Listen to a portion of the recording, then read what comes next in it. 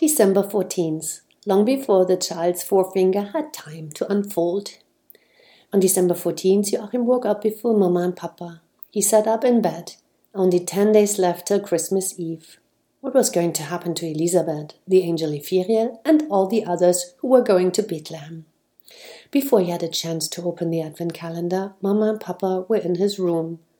Under his arm, Papa had 2 large atlases. Joachim opened door number 14. The folded paper fell on the bed, and in the calendar they saw a picture of a raft with people, animals, and angels on it. "The raft," said Mama. They sat on the edge of the bed. That day Joachim read. Isaac. Toward the end of the 9th century, a strange raft was sailing on the Po River in the direction of the Adriatic Sea to the east. The country they were sailing through was called Lombardy.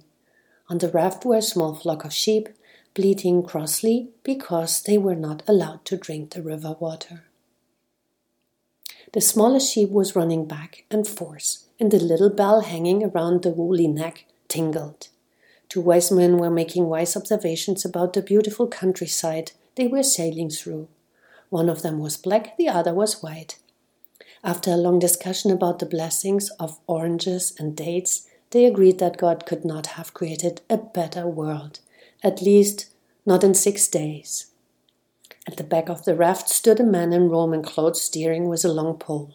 Such clothes had only been out of fashion for a short time.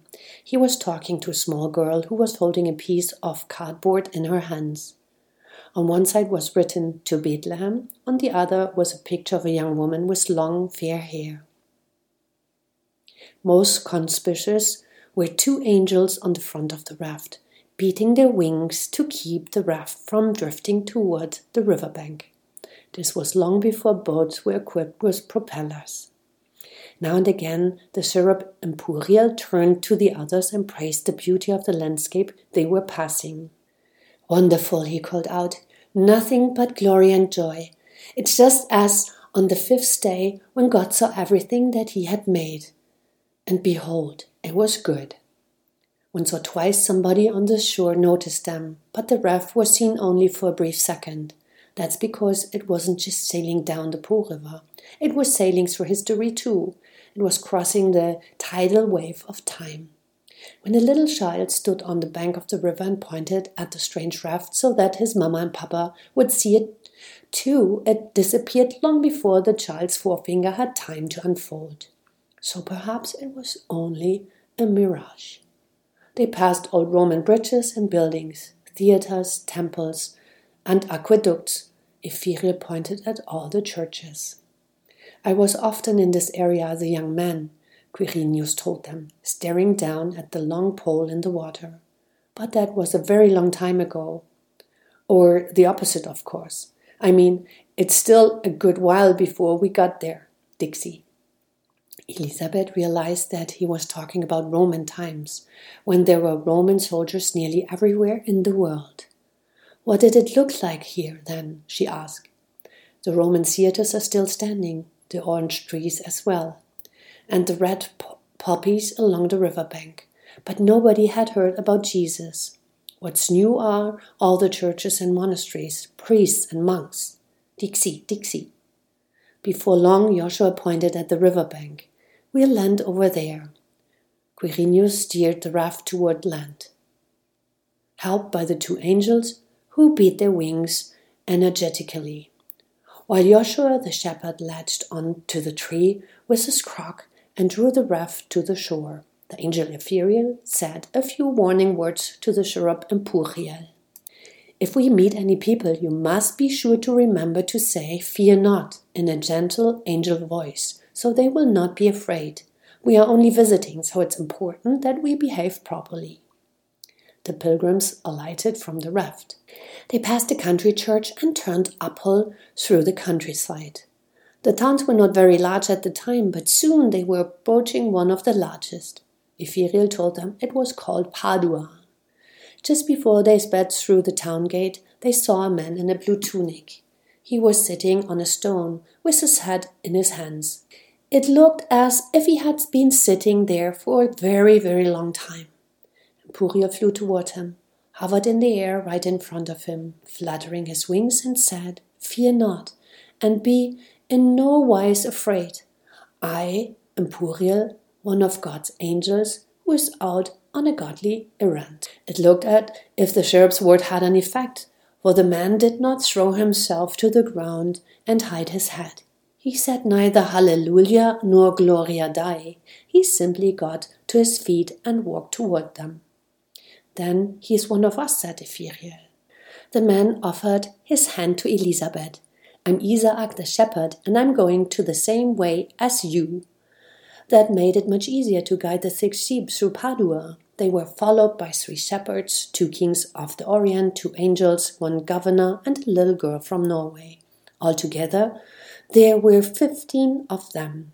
They were going so fast that the few people who were out on the streets didn't have time to look at them before they vanished. The pilgrims only just managed to see the inhabitants of the town too. When they glimpsed an early riser, the man or woman disappeared in the next instant and was perhaps replaced by a different man or woman. Elisabeth saw they were in the town for only half a minute. But in fact, the strange pilgrimage haunted the streets of Padua for 7 or 8 long years. For that half minute consisted of 30 brief seconds, and those 30 brief seconds were divided among all those 7 or 8 years. Ancient accounts tell us that there was never so much talk of angels in Padua as during those magic years from 804 to 811. Now and then someone or other thought they had seen something strange in the streets. Could it have been a procession of angels who had swept through the town? Outside the town walls they stopped in front of a small monastery. "Strange to see a Roman town again," said Quirinius. "I wonder who's the emperor now." Ephiriel looked at his ancient watch. "It's exactly 800 years after Christ. On Christmas Day this year, Charles the Great will be crowned Emperor of the West. Then we'll soon be starting on a new century," said Joshua the shepherd. He struck his shepherd's crook against the monastery wall. "To Bethlehem! To Bethlehem!" Papa opened the atlas, pointed out the Po River, and found the town of Padua. Then he turned the pages backwards and forwards, and with his finger tried to trace the long distance the pilgrim had run. "Here's Halden," he began. Then they came down to the big lake in Sweden. That must be Vänern. From there they hurried south through Sweden to Kungälv, Göteborg, Halmstad, and Lund. They rode across the Skjalland and visited Copenhagen. "Yes, I can find it all." They arrived in Finn and leaped through Odense. From Middelfart they were ferried across the Little Belt to Jutland. There they passed the towns of Kolding and Flensburg. "They travelled back in history as well," said Mama. But Papa went on following the path they had run with the finger on the map. "Here's Hamburg." Then Elisabeth was left lying in the market in Hanover. "Yes, here. And here's Hamelin, the town that had broken the solemn promise to the rat-catcher." "You broke a solemn promise too," interrupted Joachim. "You opened my secret box." Papa continued. "Father's house is Paderborn. This is where the cherub Muriel flew down in spirals from the church tower. From there they ran to Cologne and continued up the Rhine Valley. And Puriel was quite right. It's wondrously beautiful there." "That was during the 13th century," said Mama. "Wait a moment," said Papa. "I want to follow the whole route. In Mainz, they met Balthasar. Then it was Worms and Basel. Today Basel is in Switzerland." "But Elisabeth was there around 1100, said Mama again. Papa went on searching with his finger. "Here's Lake Biel and the Lake of Geneva. I found the little place called Martigny. This is a good map." "Through the St. Bernard Pass?" "Yes. Today there are tunnels all over the place, down through Val d'Aosta to Lombardy and the Po Valley." "Bravo," said Mama. "But they are traveling through history as well. I think that journey is an even stranger one to think about." Only now did Papa look up from his map. But the flower seller made that up. "I think it's true," said Joachim. Mama nodded.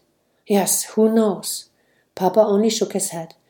"Now I wonder which route they are going to take." "It's 8 o'clock, exclaimed Mama. There was some quarreling and scolding because they were so short in time. That's what Joachim called stress, and he thought nothing was worse.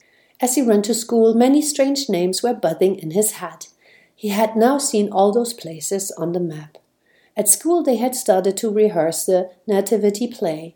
Joachim's class would be putting it on in the gym on the last school day before Christmas. Joachim was going to be the second shepherd.